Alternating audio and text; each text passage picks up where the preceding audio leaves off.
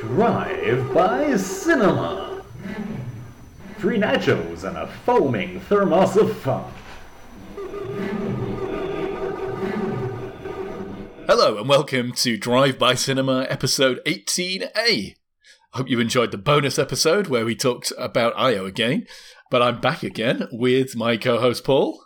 I'm waving from the happy bus. And our special guest, Alistair. Hello, thank you for letting me stay.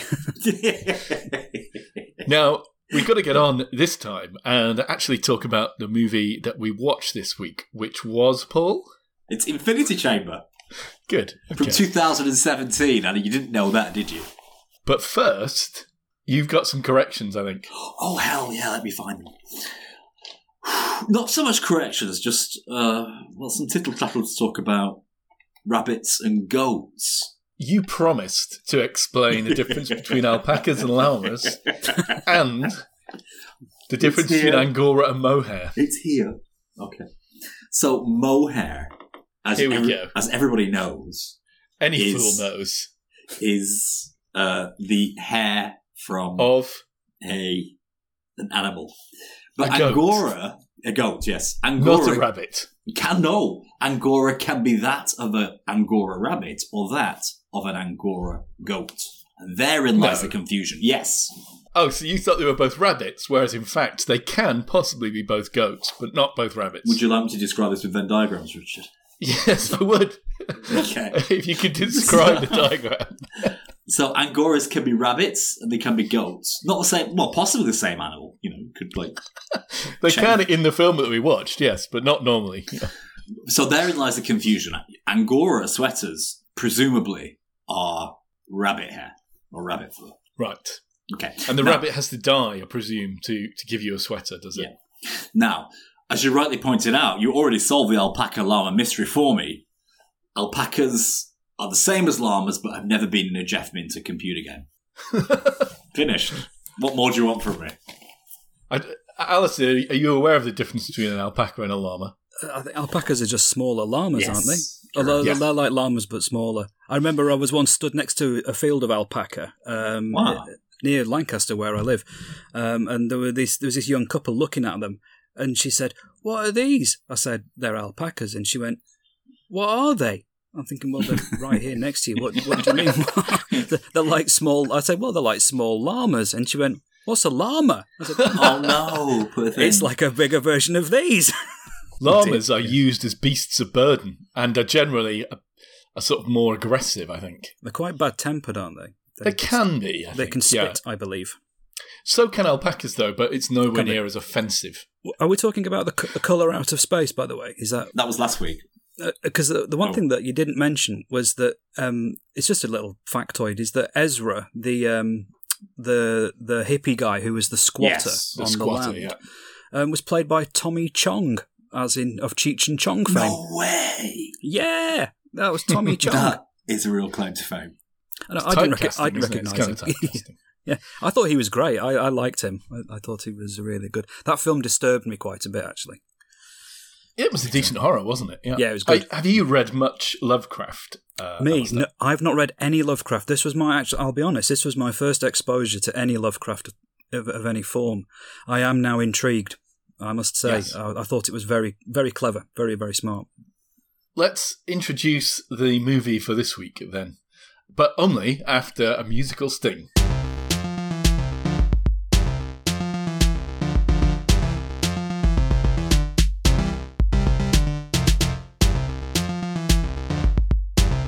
This is strange to begin with before I watched it, because the first thing I do is obviously type in the title of the movie and Wikipedia, or Wiki, in my search bar.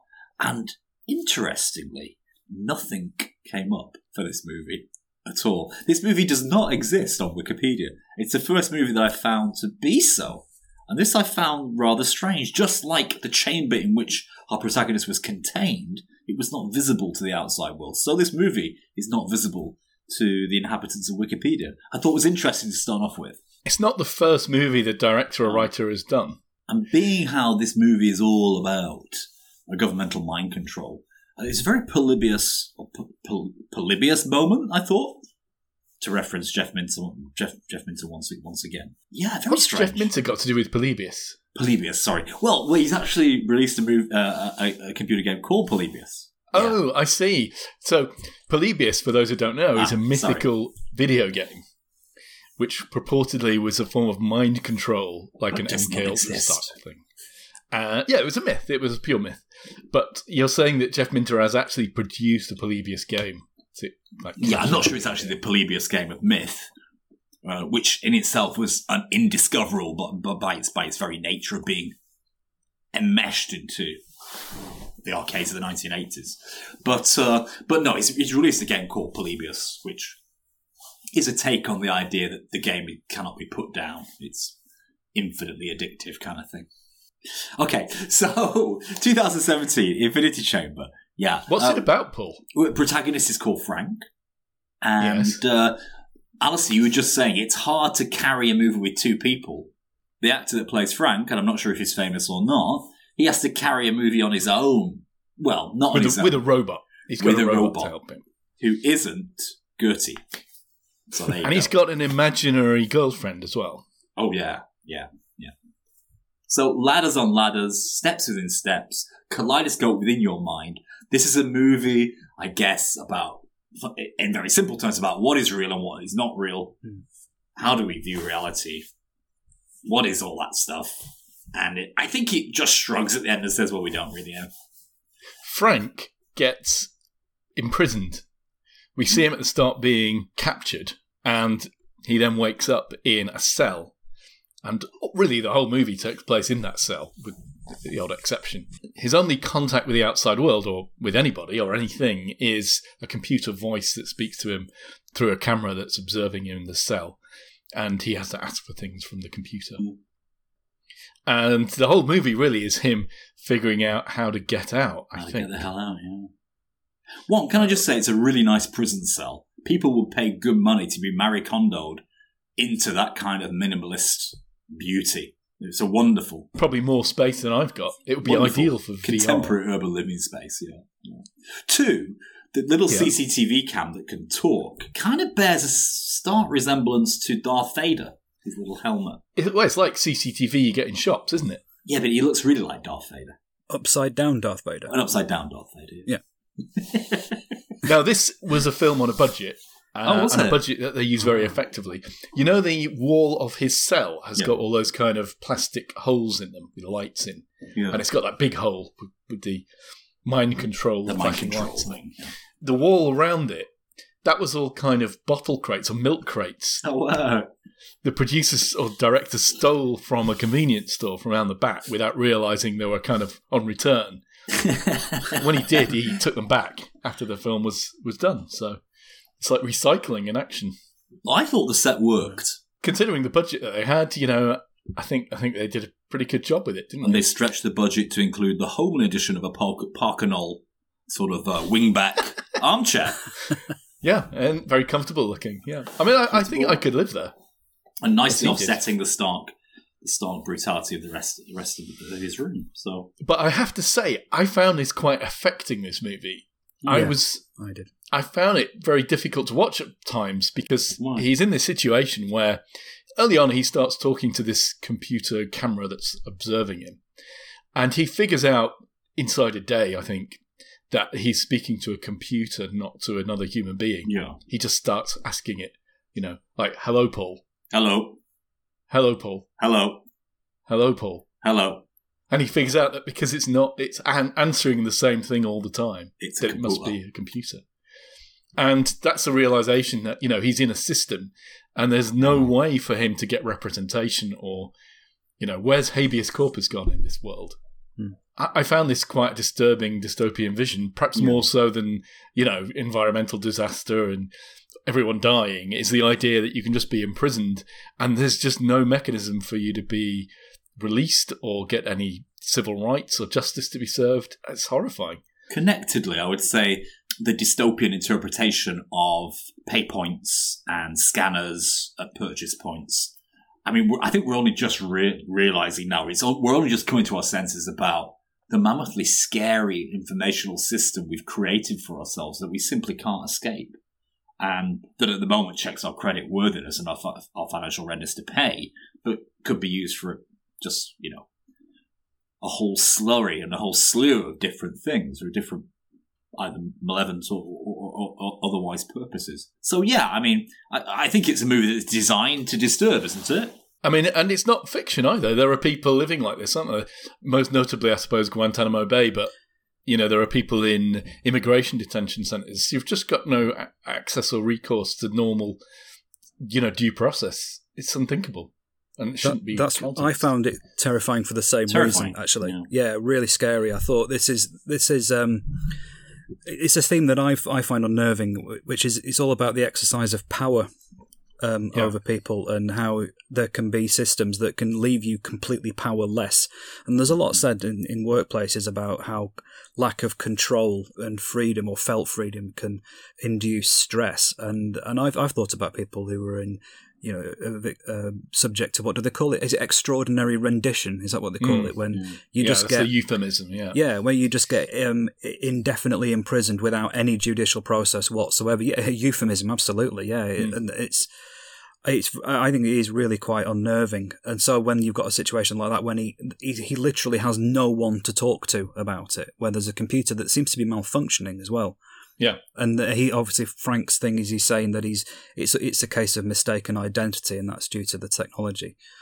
I know it's a bit more complicated than that, but actually, it's not, is it? That's the thing. I think he is guilty, or he is. Yeah, I think he is. Yeah, maybe he's not. Maybe he just comes to believe that. Well, that's a bit 1984 then, isn't it? we start to get Orwellian, truly Orwellian. This film is Orwellian. I was just going to say that, he's not only is he being imprisoned, but he's being kept in solitary confinement as well, which is, I'm not sure it's against the Geneva Convention, but it's certainly, I think it's like a human rights violation, isn't it? It can be classed as a form of torture, I think, if you're in solitary for prolonged periods. Yeah, I think you are. You at the very least, you must be allowed to exercise, which he has got. He's got a treadmill in his treadmill that comes out of the wall. Out of the wall, yeah. So the AI won't tell him why he's there, because I assume the AI thinks that he knows anyway. And so he's. I mean, is it Kafkaesque? We would say the situation. A very kind of small, uncontrollable, kind of deadened world where there seems to be no escape. There is sketched out an idea of this totalitarian state. They call it ISN, don't they, that he's imprisoned by. And I think there's a shot at one point that sees kind of drones going through the streets. I think they're drones rather than flying cars. I'm not sure what you thought about them, Paul. I know you're very sceptical of drones as a technology. You barely believe they exist in reality, let alone in science fiction. Steady on there. Down, boy. We're not really sure why or how this power structure exists, other than that it does, and then these two goons show up with guns and shoot him, presumably non-lethally. But I think the movie intended to bamboozle us with kind of gobbledygook names for government agencies. SR reports, IDP, ISO, which we'll later find out what that means, ISN, GSL. So, I mean, it's kind of intentionally setting the emotional distance of its captors away from Frank's experience from the very beginning. Where was this supposed to be set, anyway? I don't know. It felt a bit Canadian. He gets on the metro, doesn't he, at one point? He uses public transport, which is not very American, is it? Maybe it didn't matter where it was. It's one of those, it could be anywhere in the world. And we don't really know where it's being confined, do we? Maybe it's irrelevant. I think, Paul, you're onto a good thing with all of those abbreviations and acronyms and things. What it made me think of was about the horror of being trapped in a bureaucratic system. Which I think that's what it's supposed to do. Is that there's no humanity here. There is just a system and processes. I think that's the phrase that the Howard, AI uses with him. It's called Howard, isn't he? The computer. He just keeps saying that Frank's being processed, but doesn't explain what that is or whether it's a stage in something else. Is he there just for like initial? Because processing is usually when people arrive at somewhere like a refugee camp. Oh, well, you're here for processing and then you'll be moved on. So Frank doesn't know whether he's just there for a short time or not. So not metamorphosis, just processing. And I think that was the feeling of just being stuck as in a system. And I think the use of all of those abbreviations and acronyms, because they do, I think some of them are meant to be like forms to be filled in, aren't they? Oh, you don't need to do this one, you need to do this one, you need to go around the corner to this office. And well, Howard can give him various different beverages. He's got a range of different ones to choose from. He can have coffee or 3 different kinds of flavoured water, I think. And he's got a menu of 3 different lockdown foods, which were basically beef, chicken, or veg. They're all kind of like a soup, like what do they get served? Gruel in Oliver Twist, isn't it? Gruel, yeah. It looks horrible, but convenient. To summarise, basically, Frank keeps dropping into dreams and sleep that we don't immediately. Oh well, they're induced, aren't they? We don't realise that fan thing with the flashing lights seems to induce his sort of memory or dream states or his fugue states. I don't know what they are. And he keeps going back to the moment where he was captured, which turns out was in a coffee shop. I thought it was Starbucks. It looks like a Starbucks. So he keeps returning to that, but each time it's a little bit different. Well, it's like a memory, isn't it? Memories are not video recordings. You reconstruct them. True. And different details get emphasised or changed each retelling. And then, you build on that each time round, don't you? Mum, have you checked if I'm married with children again? That kind of thing, yeah? Yeah, very similar, yes. Yeah. Yes. Why is Holmes under the hammer on this? Again, Mum. The joys of VHS. So there'll be people listening to this podcast who don't even know what you're talking about or why you would need to record a television programme, let alone a VHS cassette. So to summarise, this movie is Groundhog Day in an escape room gone AWOL. It's, as I said, it's a romantic comedy, really, isn't it? Only the woman is in his imagination for at least 90% of the movie. And he still fails to get off with her for most of it, which is a sad indictment, isn't it, on his ability. Really? Because they looked like they were living together at one point in his memories. Eventually, toward the end. And I suppose she was very flirtatious with him at the start, wasn't she? Well, she did that thing where I don't know whether this is meant to be a reference to him not maybe losing his sense of identity, but she plays the game where she's trying to guess his name. Yeah. Well, she nails it, though, doesn't she? She gets it right when she holds his hand. So you see, I thought these progressive flashbacks were kind of conscious and willed. At which point I was like, why is he arguing with a figment of his own imagination? Has he gone bonkers? But no, we're led to believe this is more like an induced dream state that he can't really control, yeah? He was working with the woman, shall we call her Gabby? He was working with her to plan an escape attempt, and it involved her doing, I can't remember what it was, but it involved her doing something to help him escape. But that was all part of the plan for him to escape, to then recapture him. Presumably learning more about him in the process. In the early iterations of this memory sequence, he's very upset about being scanned, isn't he? He is, It seems that he pays for his coffee with some kind of biometric thing, which is quite clever, really, isn't it? But it's just this laser scanner that somehow identifies him, and that's how they find him. The weird thing about that is if he's inventing this memory, then why does it matter? Or if it happened, then, why change it? But it seems like pretending that he didn't scan himself means that he doesn't get captured in his dream, so he's able to then carry out or have a deeper conversation with this imaginary woman in his head. It's difficult to parse when you think about it, isn't it? It made sense whilst I was watching it, but not now. Did you notice that in his home, he's got a laptop on the wall, like with the keyboard vertically? Did anyone notice that? Yeah, I did. Yeah, I didn't know what to make of it. I didn't notice that. I see something like that. I think there must be some significance in that, but I couldn't for the life of me. Well, we know he's into computers because it transpires. Spoiler alert, as usual. At the end of the movie, it turns out that he really was sort of designing computer viruses to take down this whole ISN computer-based security system, and he's part of the. It's called the Resistance or the Rebel Alliance. And there's a crisis that comes partway through the film where I think the power goes out or something and the computer stops responding and his gruel dispenser stops working properly and he has to start collecting raindrops from the roof. He talks through the air vent to the cell next door, and it turns out in the cell next door there's the leader of this resistance organisation is in that cell. And we know that because you heard his name on a news report earlier on. Mm-hmm. And he chats with him through this vent, doesn't he? This guy initially is quite optimistic. He says, obviously they've our team of one, as it were, and they're going to come and get us out. And then he starts like trying to chisel his way through the concrete. Fletcher May, that man be. His name is Fletcher May. Fletcher May, that's right, yeah. You get this sense that there is this resistance group working against this. But was that real, or was that part of his imagination? This is my first point of confusion. I thought I mistook my own idea of where the narrative was going, because I thought the virus, whoever was building a virus, had been successful in bringing down the whole of the kind of computer network, which later transpired to be not true, because Howard, the AI, boots back up again, yeah. Yes. So at this point, I just got very confused about where the story wanted me to go and where it was actually going. So I can't really answer your question because I just got so confused at this point. But I think, looking back, I think you're supposed to think, actually, that was fake also. It is one potential way of looking at it, is that it was all that transpired was there to give him a false sense of security so that he would reveal where he had hidden the key with the virus master copy. The thing about the whole mind control narrative is they got this thing on the wall that flashes lights in his eyes and it sends him into these dreams.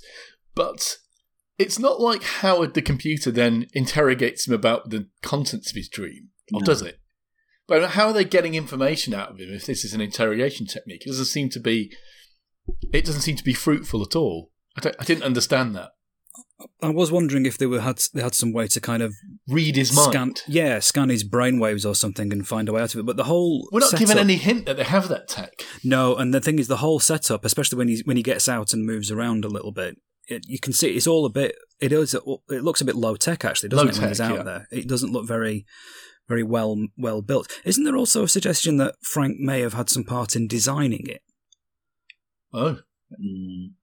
At some point. He certainly knows a lot about Howard, doesn't he? When he finds out he's an AI, he says, "Are you a model, a 6 or Generation 6 or something?" No, I'm 12. Yeah, or maybe that was because of the whole thing that he'd been involved in the virus that brought it down, and they're just trying to tease things out of him. Maybe that's what the whole thing with having was it Fletcher May, did he say? Having him, or someone purporting to be him in the next cell was to try to provoke some kind of response in Frank. Yeah. Does it not suggest at the end of the film, again, maybe spoiler alert, but I could be wrong here, does it not suggest that Frank was the leader of the movement? You'd assume he'd have to be high up in it, yeah, wouldn't you? Yeah. But perhaps successfully concealing his identity. Maybe the virus gave them the idea that this other guy was the leader. That's a possibility, isn't it? But I must admit, I'm with you on this, Richard. I didn't quite get how they were actually obtaining information from it, but maybe that's part of the thing that's the system's gone wrong, hasn't it? It's not working, so maybe something else was supposed to happen and somebody was supposed to come in and talk to him whilst this was going on. But presumably humans have put him in there, so you would think the odd thing is, at the beginning, he's asking Howard, why am I here? You must be able to find out. After a while, Howard says, oh yeah, I found an error. It turns out that you were transferred from the same place that you've ended up, and that's logically impossible, so that can't be right. So that does suggest something has gone wrong. Maybe that is the virus at work. But it's only like halfway through the movie, which, by the way, seemed to be a lot longer than it was. But about halfway through the movie, during one of his dream sequences when he's pretending he's outside again, all these explosions go off in the city behind him. And that seems to coincide with the power cut and everything stopping working in the cell itself, which is, I suppose, somehow connected. I think the implication is that's the point where the resistance strike and everything stops working before Howard reboots. But that means that bit can't be in his mind, doesn't it? Well, slow down. So you're taking the approach, and I think this would be the standard interpretation, that what happens in the room is what happens in the room. What happens in his dreams, although to him seem real are not real, and what happens outside actually happens outside, yeah. Okay. But I'm going to get vertigo here, aren't I? Alice has just mentioned the alternative hypothesis, which I read online, which is he is the leader of the resistance. What happens in the room isn't necessarily a reflection of what happens outside, are all mind games to control him. But when they play the poker card and get the guy who's an actor or is an AI recreation of the supposed leader of the Alliance, Fletcher May, when they play that card, and he knows, because he is the leader of the Alliance, he knows that guy ain't real. At that point, he knows everything is made up. Yeah. Oh, shit. Yeah. Then he pretends that he doesn't know that he has to mislead them in his mind, but actually does do, so that when they think they found the real virus master key, they haven't. They've been misdirected to a second misdirection. In actual fact, he's won the game. Whoa. Yeah. This Mind is blown. deep, man. Okay. Completely. Yeah. Does that make sense or not? I think so. The bits in the coffee shop can't be real, right? Because when she first asks him what he wants, he just says coffee. Like, she doesn't go, do you want tall, grande, venti? Do you want espresso, cappuccino, latte? He just says coffee. that can't possibly be real. You'd instantly know, wouldn't you? You just go, hang on. That's like a Michael Douglas falling down moment, isn't it? I just want a coffee. Real terrorist pulls out numerous guns and starts shooting people. And all the dream sequences were really bad, like dubbed. Like they had really bad sound, I think, when they recorded it in the coffee shop. So they had to go over and do it all again. Did anyone notice that? I thought that they felt a bit spongy to me. A bit sort of like not entirely real. So maybe that was I don't know if it was. My thought was they were trying to be David Lynch, and he does the dream sequences take backwards, doesn't he? So, like to make them really freaky, and they'd gone for a cheap, like lo-fi version of a David Lynch dream sequence, but obviously not. They just didn't have enough money, did they? But they shot this on a really low budget, so props to that. So he figures out that there is another way in and out of this cell, or a way in and out, because at one point he pees on the floor, and while he's locked in the bathroom, it's obvious that some kind of Roomba comes out and sweeps up his cell for him. Later on in the film, he engineers a way to make that Roomba come out, and fortunately, it's a robot with quite a tall sort of camera mounted on it for some reason, so that the flap that it comes out of is big enough for a human being to crawl through. It's armed as well, isn't it? Oh, yeah, that's right. It can defend itself. Because it shoots the same things as the guys who were arresting him have. It can, because he gets zapped once by it. It looks like it hurts, but he can carry on. Yeah. But yeah, it's definitely so that if the person manages to stay in their cell when the Roomba comes in, the combat Roomba comes in, then they can at least put him down. Well, he makes his way out through the passages, and he emerges from a little hatch in the middle of the desert, and he walks to a convenience store, gasping for something to drink. There's nobody there, no shopkeeper there. And then he sees the things that he normally sees on the wall of the coffee shop, which kind of trigger him when he's being shot, pictures that the barista had taken, apparently.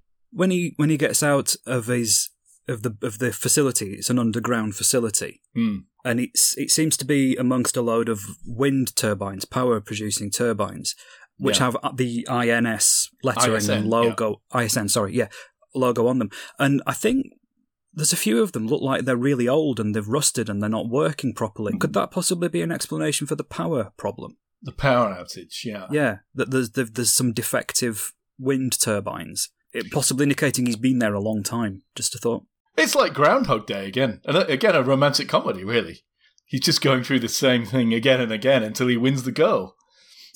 Well, Fletcher May, the supposed, i.e. either the real leader of the resistance or an actor or a figment of his imagination, there are three scenarios here, says that the way to kill the hardware is to cut the juice. He does So maybe, Alistair, the broken windmills are an indication that in reality the rebels have done that. Except, of course, when he gets out the hatch, is that still all within his dream? And he's already an old man dreaming all this? Because we see him as an old man later in the movie, don't we? Yeah. Or is that his father? The thing I wondered about ISN on the side of a wind turbine was, given the budget that they had, presumably they couldn't have afforded to paint ISN on the side of a real wind turbine. So maybe they found wind turbines with ISN on the side and then just used that as a name for the organisation. But I'm of the opinion that Fletcher May was a real guy, because I think the idea is, why is a dialogue so spongy when he gets to the coffee house? Is the idea that, well, she's just a figment of his imagination. And that's why kind of like the dialogue is clunky as it is. But then Fletcher turns up, and Fletcher speaks in a very different way to how somebody imagining somebody else speaks. You know, when we imagine a voice in our head of somebody else, it's always our own voice, isn't it?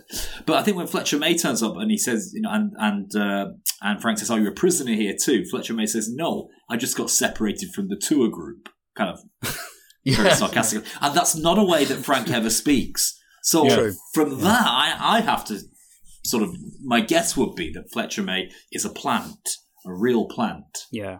And so therefore, we have to say, yes, a rebel bomb did occur, and that bomb possibly occurred because of virus mutations in whatever security systems that the ISM were running.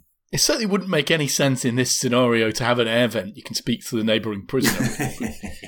But at least it's not an air vent you can crawl through. So we'll give it its due there. Oh, I was going to say, when Frank's mounting his escape attempt, yes, don't we also see Gabby in another cell? Wow. Which made me think that she's sitting. It shows her sitting in another cell.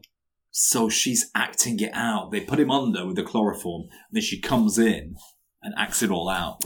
I don't know, because Frank doesn't interact with her at all. He doesn't see her. He just runs. When he's running down the corridor, it just shows him running past a cell, and then it shows inside the cell, and she's sitting in one of these other cells. So he really has escaped. It's not his imagination. She really is. They really are both working undercover in the Alliance.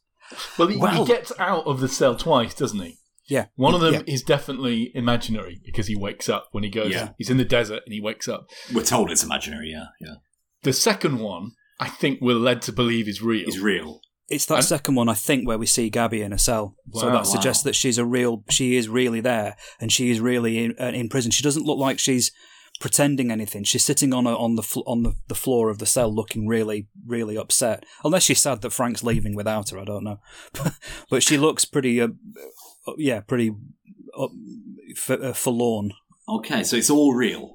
But they do that bit quite effectively. There's quite a nice twist, isn't there? When he escapes the second time, this time he comes out of an underground thing in the mountains, high in the mountains with snow everywhere.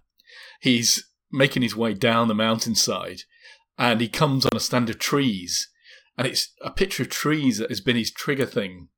Yeah. A black and white picture of trees has been what he was looking at when he was shot, and that brings him out of the dream every time. And he falls to his knees because he thinks he's seeing that same thing again. But then these couple of hikers walk past and ask if he's doing okay. I thought that was quite cute. That was the M. Night Shyamalan moment, wasn't it? But isn't there a suggestion, therefore, that Gabby is a shill, and she's planning his incarceration and his escape, and the people who rescue him are shills also, and he's still within the Matrix? Potentially. Yeah, maybe the whole thing is still in his dream. You can't, because they still haven't got the virus key from him yet, have they?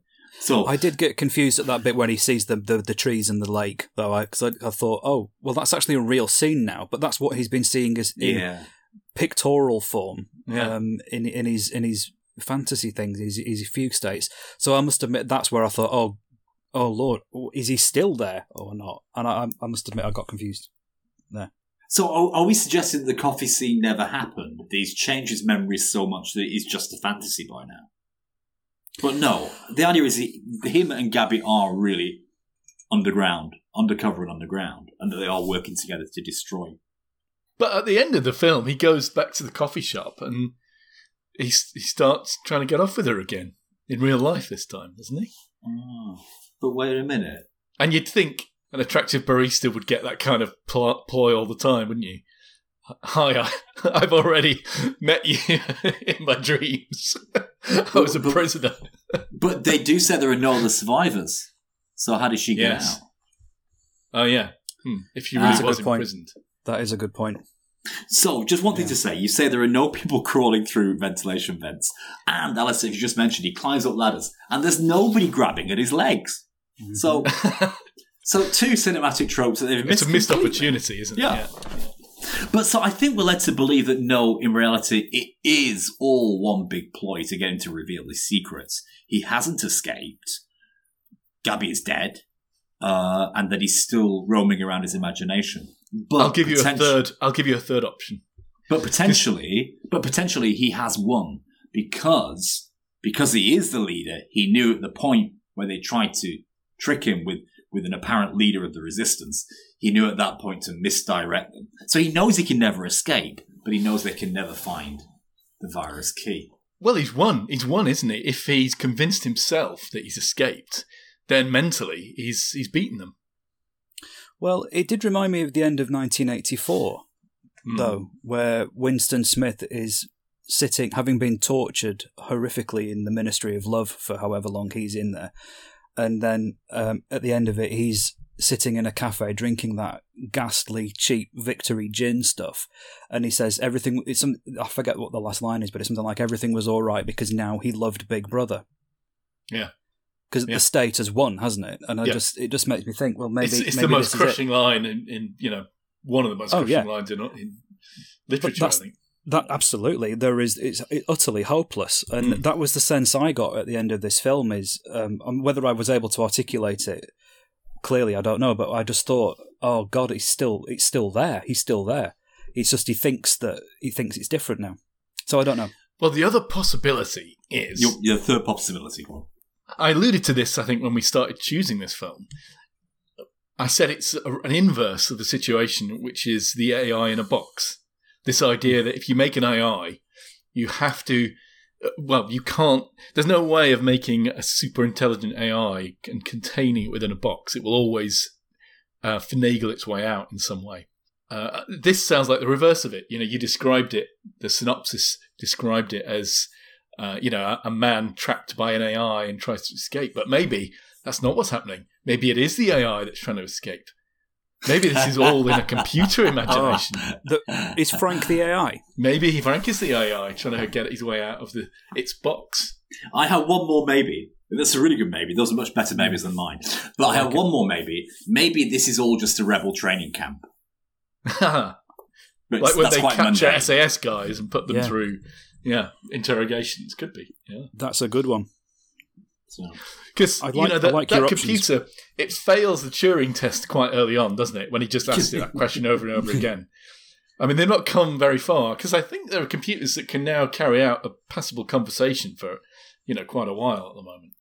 So by the time we've got drones flying down the streets and scanning people's for their coffee orders, you'd think that they'd be able to be more, what's the word? I mean, Google is... Also, why does it have a robot voice if they're trying to make it sound human? Weird. I mean, because Google doesn't sound like that, does it? It doesn't sound like a robot. It sounds like a woman speaking. I thought it sounded quite personable. Not when it malfunctioned. But you could tell it was a robot. It had a robot voice, didn't it? Hello. It did when it repeated it. When it repeated it, so there was a bit of a slight ring modulator. Like a vocoder, make smash kind of voice to it. Yeah. Vocoders. Have you heard of the book about vocoders? The history of vocoders? No. Oh, it's great. It's called How to Wreck a Nice Beach, as in how to ruin a nice seaside vista. And that's because when vocoders were first developed, it was supposed to be for communication and sort of anti-espionage communications.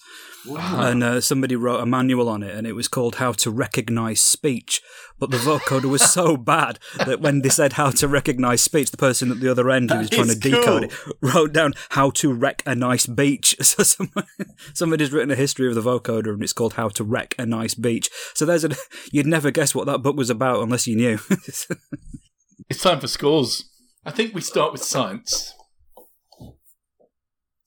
What do we think about the science in this movie? Pete, what's your score for science, Paul? I don't know. I'm too lazy to read it, Richard.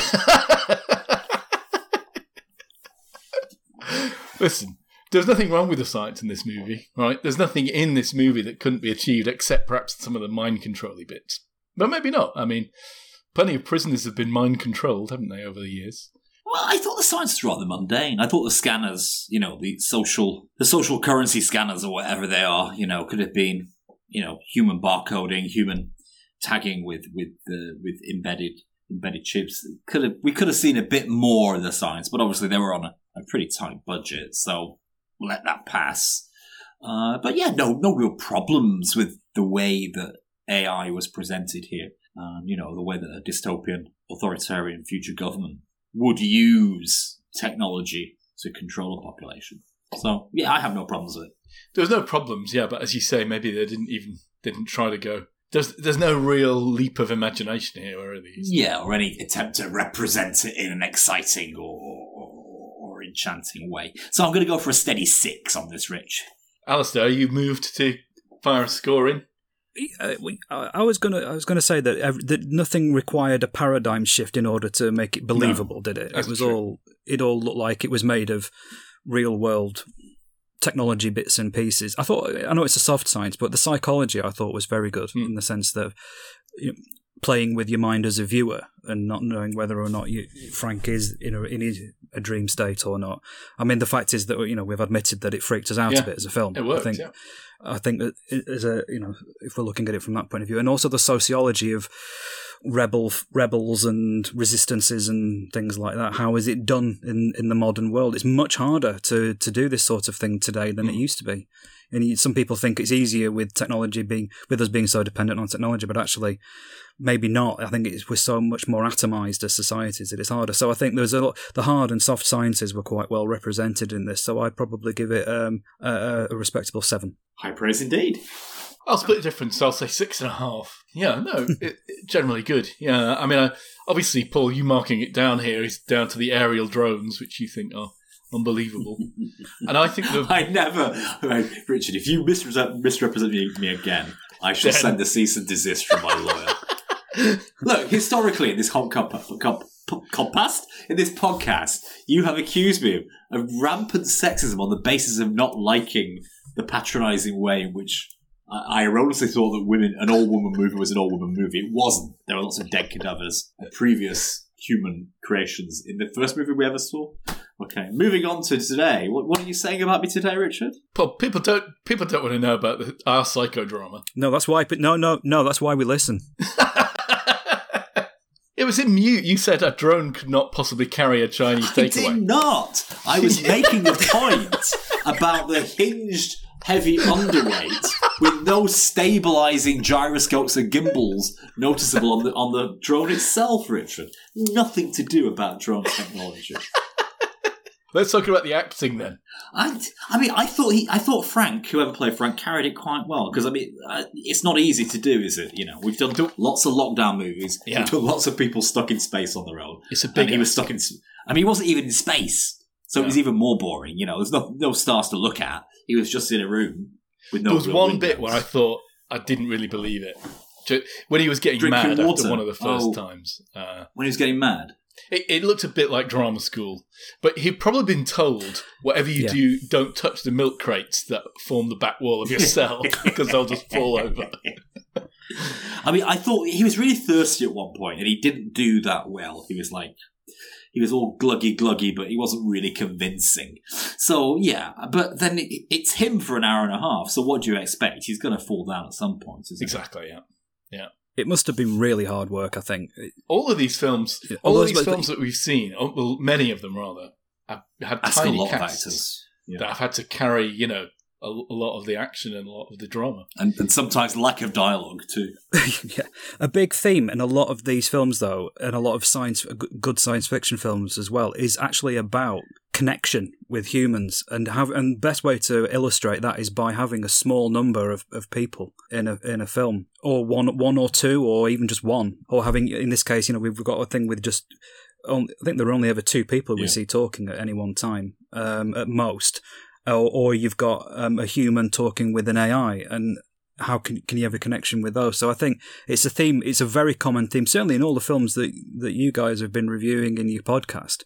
It's been there all the way through, and I return back to that thing about sci-fi. It's about what is human, and sometimes we only know when we're having to meet another human. So I think this carries on that tradition very nicely, I think. So for acting and recognising that effort, I'll give this film an 8 myself. I'm going to go 7 because I think there were bits that weren't entirely believable, but massive props. No, I'm going to go 7.5 because the guy was really good. I think the woman playing Gabby was mostly believable as well. The guy voicing Howard was very good, I thought, actually. He had quite a personable voice. He sounded like a really clever personal assistant. But yeah, the guy playing Frank, I thought on the whole, with a big ask, did a sterling job. So 7.5 from me. Oh, I like Alice's point about, when you're isolated out in space, it kind of throws the human connection into a highly contrasted silhouette, doesn't it? So you could really tease out the way that people connect when rules don't exist anymore. And I thought you got a sense of how him and Gabby meant something to each other. You wouldn't necessarily in another kind of movie. So, and I thought that was all played out quite well. And I thought he carried it well. So I'm going to go for a 7.5 on this. All right, let's do special effects and action. The bits that they had were relatively well done, but it was quite conservative, wasn't it? It was one set, one coffee shop, and a little laser scanner. Maybe some futuristic guns, but they looked like ordinary guns, didn't they? Yeah. And a USB key. I mean, we've all seen a USB key before. There's nothing special about that. For me, the thing was the Roomba that came in and was cleaned up and was supposed to be terrifying. It literally was just a Roomba, And I thought that could have been... And why was it just behind some metal doors? You'd think that if this was high security, it all would have been a bit more tunnels within tunnels, kind of thing. So the effects and how the set worked with the effects, I generally have no problem with it. I'm going to give it a steady 5.5. I thought it achieved its atmosphere quite well, I think, and I think that's usually the domain of set and lighting and sound, and I think it did a good job. It felt like a comfortable yet claustrophobic space, even though it wasn't a tiny cell. The fact that I definitely felt, you can't get out of this, and that was quite effective. And the things like you had to ask permission to go to the bathroom in it and things like that. So I thought the effect in that sense, especially that spinning fan thing, the way that they managed to turn that into a hypnotic sinister device was really good. Yeah, that's it. Yeah, it was, because it was just sinister from the get go. That thing, you didn't know what was going on with that. And I really liked it when he this is not really a special effect, but I suppose it's when he came out of the flap into the desert. I thought, well, that's quite a good device in that sense. But there's no real action in the film. I suppose there was his escape attempts, but they weren't really. It didn't matter so much that they were done well in terms of stunts. I suppose they did the job. I think the effects in this film were entirely adequate. Yeah, they'll get. I think they'll get a 6 from me, because that's given they're a 5 because they're good, but a 6 because of the very tight budget. I think you make a valid point about, because there's no action. I think we can bring in set lighting and sound effects into our effects. For the budget, I'll have to mark it up. So I think I'll give it a 6 too. Yeah. Otherwise, it was pretty average. But let's talk then about the script. Yeah, plot, script, that kind of stuff. So we're very well organised. We're probably really offending Alistair here, No, plot, script, it's all the same. The one thing I'll say about this is, I guess if we are agreed that it was all in his mind or it's all a computer simulation, then maybe this doesn't matter. But early on, at the start, when he's asking Howard to help him out, he says that he's got a dog at home. And we never hear about the dog or its fate ever again. So if we're supposed to think at the end that it's a romantic comedy and he gets off with the barista, then there's still a dead dog to worry about. So for that, I'm going to mark it back down to a 6. A 6. But it's thought-provoking, right? We've thought about it, definitely. Alistair, what did you think? Well, I'm gonna go a bit higher than that. I'm gonna give it a 7, because I think, given that this is a set of film tropes or story tropes even that have been used before, we've mentioned Groundhog Day numerous times, and other sorts of Blackadder. Yeah, it's been done before. As all of this, hasn't it? Yet I found this film very engaging, still very thought-provoking now, and that's not just because of anything like the acting or the scripts. I mean, those things all help. Sorry, acting or effects. I mean, so I think the story was well written as a story. I think the dialogue was a little dry in parts, but I think it was certainly enough to keep things moving. I think the story's good, though. I like the story. That's the thing that's really stayed with me and kept me going. So, yeah, that gets a 7 from me. Yeah, I have to concur with that. I mean, did nobody else get Metamorphosis by Franz Kafka out of this? where he wakes up as a dung beetle. I think you mentioned Kafka before, didn't you? And I think there is. You're right. There is a Kafkaesque element to this. I think there is that sense of not knowing why he's there and nobody telling him why he's there. Certainly feels Kafkaesque to start with, but later on, because it becomes maybe there is a reason why he's there. That element maybe recedes a little as it goes on. But certainly to start with, I think you're spot on there. Yeah, that's no mean feat. I mean, people can mimic Kafka quite easily these days if they want to, but to pull it off is not so easy. So I think you're right. I mean, I thought it's because people often think about Kafka in that kind of Terry Gilliam Brazil way, the grandiosity of bureaucracy, but really in his books, it's all about the dishevelled, small, kind of shriveled nature of bureaucracy. And I just thought he kind of got that sense of containment, the quotidian, everyday aspect of bureaucracy down in this movie. This represents the second time Paul has used the word quotidian on the podcast. It's a great word. Have I used that before? I'm sorry. I should use the word That's a good word. hebdomadaire next time instead. Oh yeah. Boom shakalaka. Hebdomadaire. Yeah. So, I have to concur with what both of you have said. However, I don't think it's clear that he either did or did not win, did or did not escape. Some of it, all of it, or none of it was real or imaginary. And for me, this is the brilliance of the movie. I think there's no way of deciding what actually happened in the end. And for me, I've got to score it in 9.5 just for that. Whoa! Yeah, man. I get that. Fair play. I think you're right. It does keep you thinking, doesn't it? You just don't know. Yeah. Is it all real or not? Yeah, and of course, that means it's entirely up for a multiple watchings, then, isn't it? Which is usually a good sign. So that's clues, a very good to point. Be spotted in there somewhere, I guess. There must be some way of concluding if it's all real or just a dream in a dream or a dream. But maybe, like Frank, your experience of the film changes slightly each time you watch it. Whoa! Depending on what mood you're in. Wow. Look, listen, I'm hoping for a big score from you, Paul, for overall. I'm going to give this one a highly enjoyable thought piece 8. It is very thought-provoking, and we've had plenty to talk about, amazingly, even though none of us thought we would. The thing is, though, it's a very austere movie, right? We're talking about a film, a full film set in a small jail cell with occasional visits to Starbucks. We're in lockdown. What do you expect? This is not what you want. It's not Starbucks. It's not Starbucks. Gabby owns that coffee shop. She's a sole trader. She owns that coffee shop. It looks like a Starbucks, though, doesn't it? A lot like Starbucks. Well, it's what people want. That's the message, actually. It doesn't matter. You can't escape it. Yeah. Scary, isn't it? Gilded prison. For the fact that it's a little bit austere, I'm going to give it a 6.5.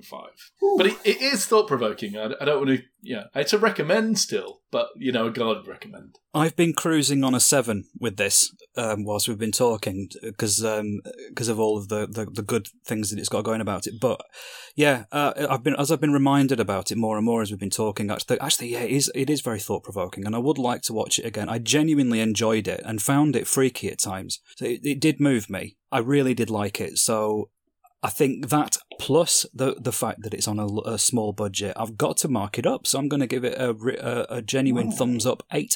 And I would recommend it. It was actually on my watch list anyway, this one, on my Amazon Prime watch list. On the same basis, can I return to Iowa and rescore it, please? Please do. I can't remember what I scored. On the basis of your review, I'm going to mark it up retrospectively 1 point higher than what I gave it. Definitely. What did you give it? A 6? I'm not sure. I might even have your scores here. No, stop, please. Really? Paul, you gave it a damp squib of a 4, to quote you directly. And Rick, you gave it a 3 on the basis of... And that was after you'd admitted that you've already seen it before as well, and you couldn't remember it. I mean, honestly, if a film... I genuinely think if a film can't engage you enough to even recognise that you've seen it before until you get to the end, it doesn't deserve a very high score. That's a polite way of excusing our knee-jerk reactions. But, I mean... So, Rick gave it a 3, Paul gave it a 4. So. Hey, listen, it's time to figure out what we're going to watch for next week's movie. Yes, Daddy. Well, we've got Alistair here, who we know has an Amazon wish list of films to watch. So if there's anything on Alistair's wish list, we should tackle that, shouldn't we? My word. Let me get it up. Let me call up my wish list and have a look. I've got 2 backups in case you don't. Okay. There's one called Coherence, which is described as a mind-bending sci-fi thriller as a group of friends take a trip through alternate realities. I checked that out the other night. No, I checked it out for... Did you watch it? For when it's my turn to recommend movies as an idea. Should I recommend this one? I think you've already suggested it. Or did you suggest Convergence? I've suggested both, I think. But I definitely looked at that 2 nights ago. Coherence, that. Well, let's do Coherence then. Wow, that was quick. Okay. What we're going to... Can I ask what your fallbacks are going to be? My fallbacks are going to be Divergence or Convergence. There are lots of ending words here. Coherence, then. Paul, you on for it? Yeah, it sounds like intellectual Bill and Ted. I'm up for the Bill and Ted. Don't know if I'm up for the intellectualism. Well, we've proven that over the course. But it's good to have a clown along for the ride, is it not? Yes. Is that me? No, me! No. You're the clever one of the Marx Brothers. Carl. And it's now time to cue the closing theme music on a 3, on a 2, on a 1.